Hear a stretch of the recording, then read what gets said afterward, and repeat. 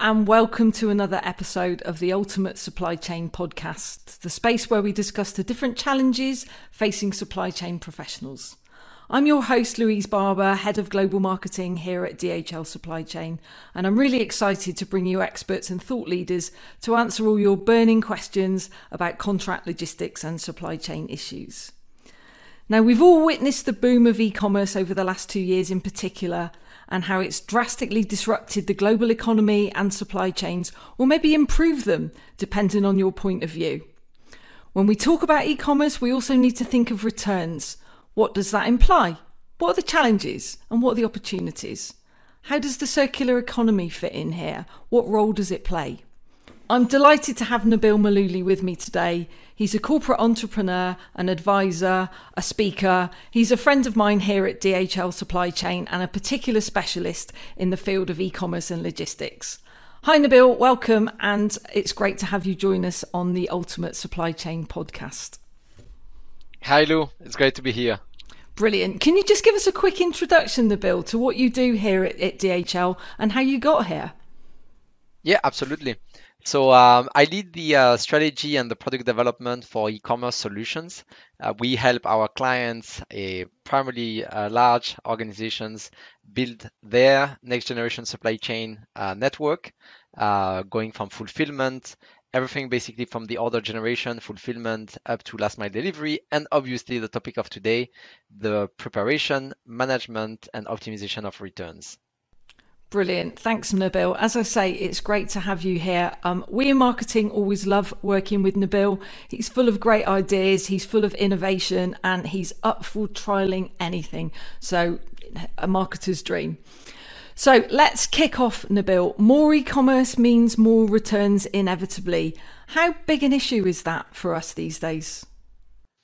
Yeah, I mean, it's really becoming a major issue when you start to look at the amount of money being processed through returns. I mean, we are now reaching, on the latest numbers of 2021, we're talking about 700 billion of merchandise value being returned. And the problem is not only the amount in terms of merchandise value, but it's also that the percentage of returns is growing. So as we see the growth of e-commerce becoming more and more important, we also see that the rate of returns is not reducing, it's actually increasing. And so we are now, as an average, around 20%. And if you compare that to 2020, we were at 16% as an average of returns. So it's growing in merchandise value and it's growing also in percentage. So it's a dual problem that we have to attack. Yeah, I get that. And if I just think about the amount of parcels that are delivered to my home, with a 24-year-old daughter, there are probably nearly as many returns as there are deliveries. And it's an expectation. I've seen her make a decision on who to place an order with based on the quality of the return. And that's quite a new thing, I think. Is it true of all sectors of the economy or some more prevalent than others? So it is not the same level in terms of product category. If you look, for example, at fashion and apparel, it is traditionally the category that has the highest rates of returns. You know, we see some of the businesses we manage, which are fast fashion organizations, the percentage can go up to 40% in certain cases. So usually that's the top category. But you also have categories like automotive parts, as an example, which have high level of returns, as well as home decoration. So it is a general problem, but there are certainly categories of products that are bigger than others for obvious reasons, sizing, fitting. So this is one dimension, but also because some organization or some segment of the merchants are really incentivizing actually ordering more products and returning the ones that they don't like, right? The try before you pay type of models are also incentivizing consumers to just order more and then just return what they don't like. So obviously that's not going to be a good way in order to reduce the amount of returns that we see in the market. Sure. And do you see typically that returns are making a big impact on a customer's decision as to where they place their e-commerce business? So we see different strategies, right? There are companies that do not look at return yet as a critical element of their network strategy. So they will use basically all their distribution centers, existing infrastructure, and they will plug into the return management as part of that. But we do see a couple of organizations which are actually companies that I will define as the leading organizations that are now working through the process of having dedicated return centers where they really specialize. I mean, the return processing is way more complex and requires also certain skills. You know, if you have to do refurbishing or if you have to do repairs. I mean, there are different elements that makes it harder.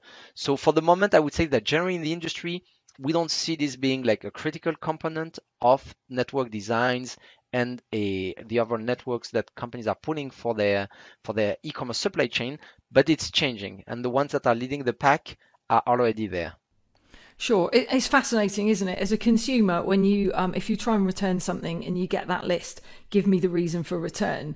I always think, well, why do they want to know that? And then being on the logistics side of the business, it's clear why they want to know that. You go up a different route depending on the reason for your return. So I think it's a fascinating part of the supply chain, particularly around e-commerce. But look, we hear a lot about the circular economy. How can tackling returns challenge boost that circular economy, and where do DHL and other logistics players play a part? Yes, so I think the supply chain is actually a critical element of how you can improve the process.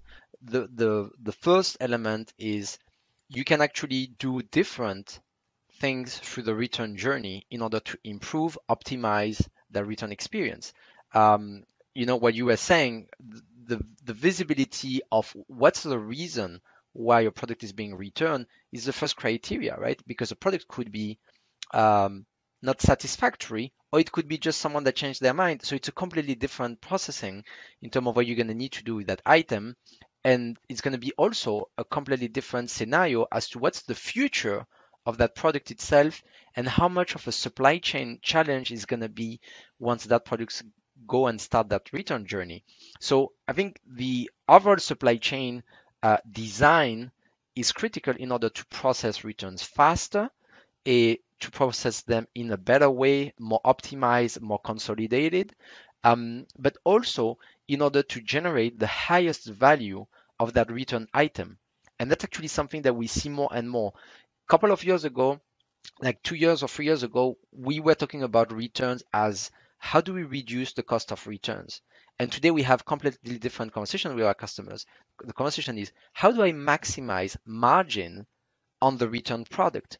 How do I do to increase the amount of products that I'm actually going to be able to push into premium channel, or if it's not in premium channel, into the best channel where I get the best value out of this product? That obviously a financial element, but there is also a critical aspect of sustainability, because what companies, again, the companies leading and the one that we're working with, is how do I minimize the amount of product that I'm actually destroying? Because when I destroy product, obviously, that has the biggest negative impact into financials, but also into sustainability. So we're working through reducing returns, repairing, refurbishing, but also helping companies to eventually look for channels to resell, and of course the recycling of that. Thanks, Nabil. It's a really fascinating area to explore. And in our last episode, we spoke to Florence Nablo, and she was making the point that returns and recycling and the circular economy are absolutely essential parts in today's supply chain in a way they wouldn't have been, obviously, several years ago. So it really has given a new lease of life to supply chain and what that means to us. Can we move to think about what kind of intelligent return strategy, the sort of thing that we do here at DHL, how might that improve a customer's profitability and their efficiency? Absolutely. So we start, if we want to look at the entire process, we should divide that into three major steps.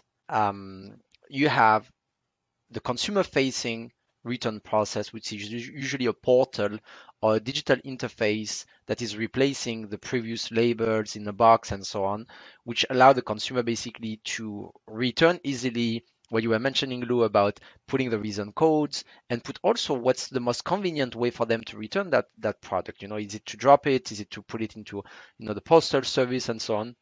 So you have that return management and return portal aspect, which is the first step of the process.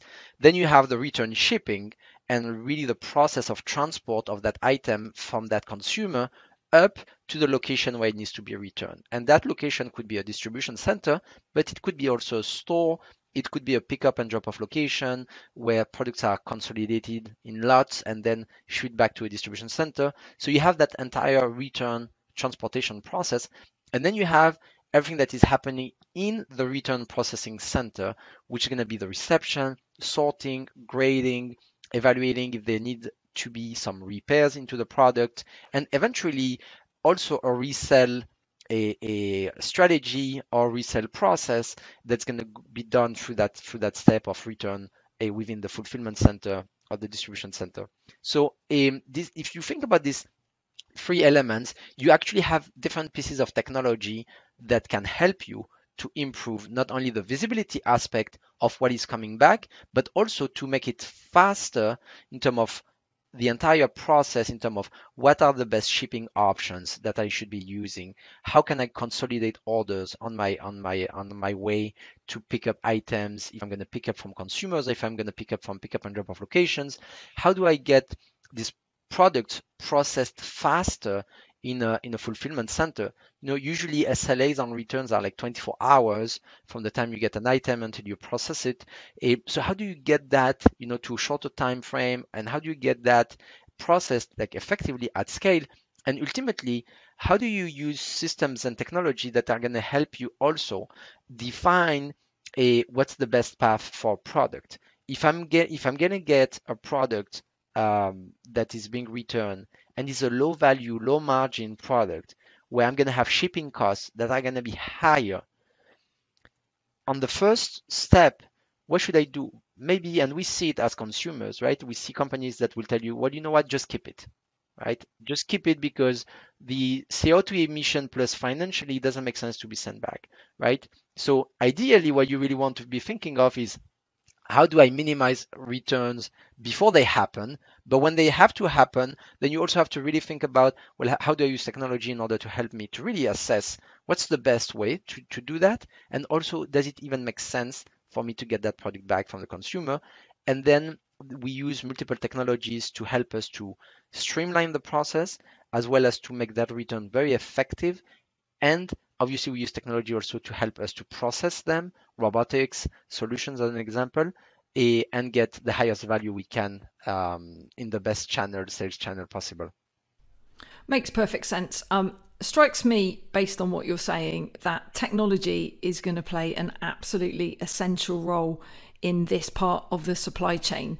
How do we typically interface with technology? I mean, are these solutions that we're developing ourselves? Are these solutions that we're buying in? What's our approach to technology investment in this field, Nabil?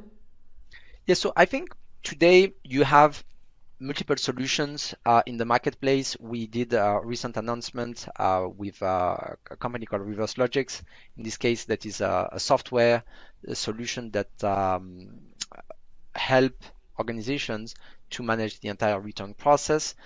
So these are the type of solution in the marketplace that can really help organizations to manage better the process.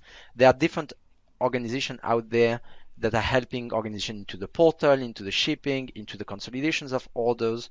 And we, at the same time, we are also using our own technologies in order to process returns faster into the warehouse using wearable technologies that are helping us to process faster, to get the ability to actually refurbish, repair items in a much better way. So it's a combination of both. It's a combination of own technology where we build our own IP to solve problems that we think are like some of the biggest problems that are helping really to maximize margin and recoup the highest amount of products possible, as well as we use some softwares that are external softwares that are helping us also to manage some of the areas of the business which we think they have something that is best of breed.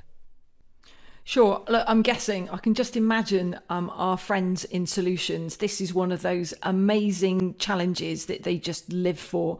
I can just imagine them with their spreadsheets and their post it notes, working out what the optimal customer journey is here and what the optimum solution is against those requirements.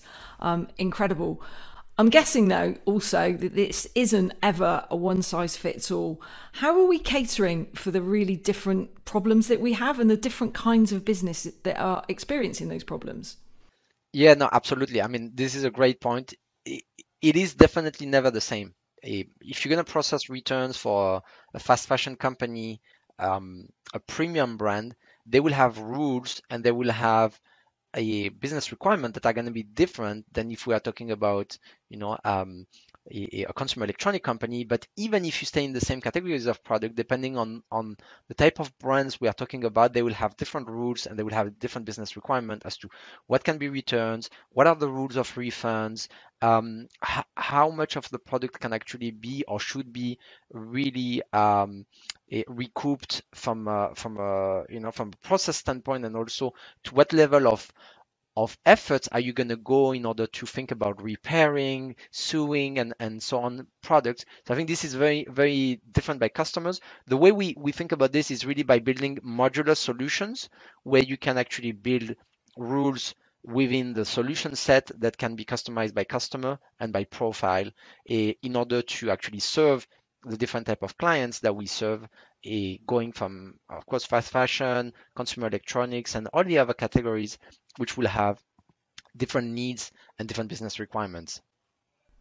And look, I get it. It's going to be different by sector. It's going to be different by type of item that we're providing. Do you see much geographical difference? Is there much trend? Do you see a lot of different trends depending on where we are in the world?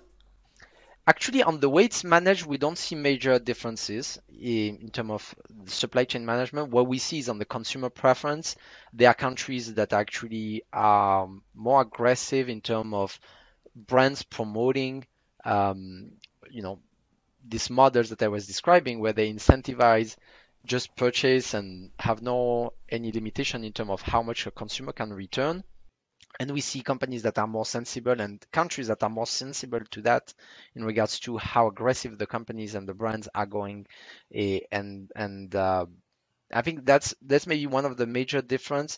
I think also there are obviously countries that are more sensible to the topic of sustainability and that are a bit more advanced into their journey. I mean, if you look, for example, there are countries in Europe, and there are a couple of regulations coming on the way already to not allow companies to destruct any manufactured product.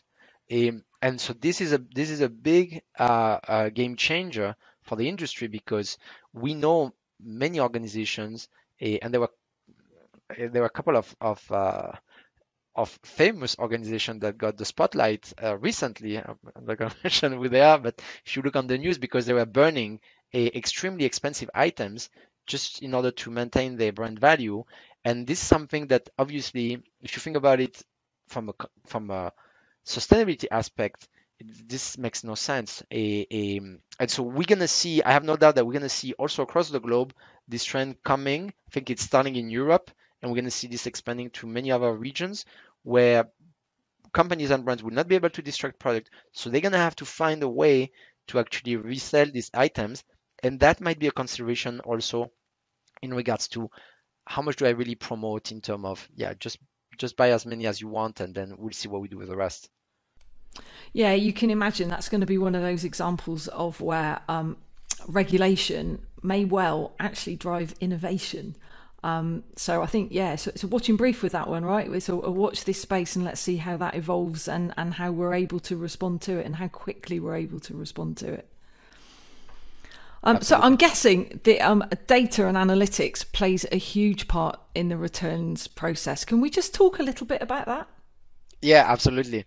So we in supply chain manage a lot of data, and oftentimes, we might not be using it on some of the most obvious elements. We worked on a project with a client 2 years ago, on which the main objective was really to try to identify what we call serial returners.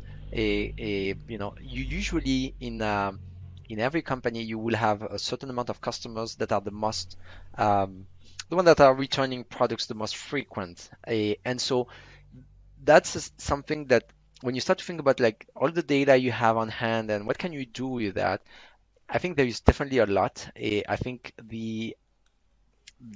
that specific case was really around trying to identify, which consumers are returning the highest amount of items. And what you could find is that there was 1% of all the consumers that were returning most of the items Mm. being returned. It was above 50% of the total returns Right. that were within 1% of the consumer base. And so what you see there is definitely that it is not maybe a generalized problem also that the company might have, but it's actually something that they could actually look and really try to tackle with specific customers, within maybe within their strategy and within their sales strategy with these profiles and try to understand why they have so many returns coming from these Yeah, they're a consumers. segment, right? It's a They are segment segment. approach to a particular behavior. Yeah, Exactly. completely get it. And so I think when you start to think about this, you're like, okay, well, this is not necessarily like a supply chain problem as such.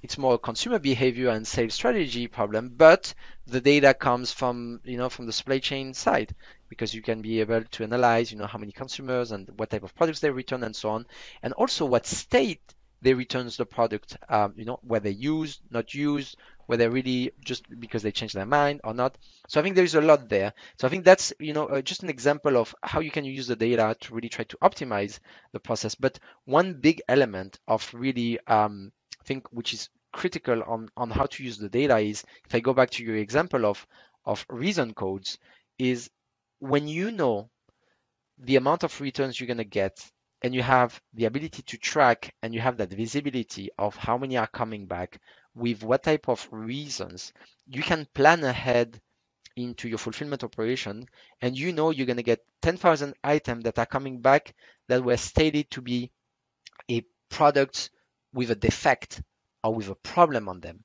So you can use that data to actually plan on how you're going to address that ahead of the wave of returns. And at scale it makes a huge difference. So when you start to go into this level of data, you can really use that data in order to plan better and then consequently be much more effective in the way you're processing these returns. So, yeah, look, I guess this is another example of where the world has moved on. We've got consumers now that are buying 5 items, always with the intention of perhaps returning at least 4 of them. Nabil, I don't want to put you in the position where I'm asking you for a prediction, but as the world continues to change, what does the future hold in e-commerce returns?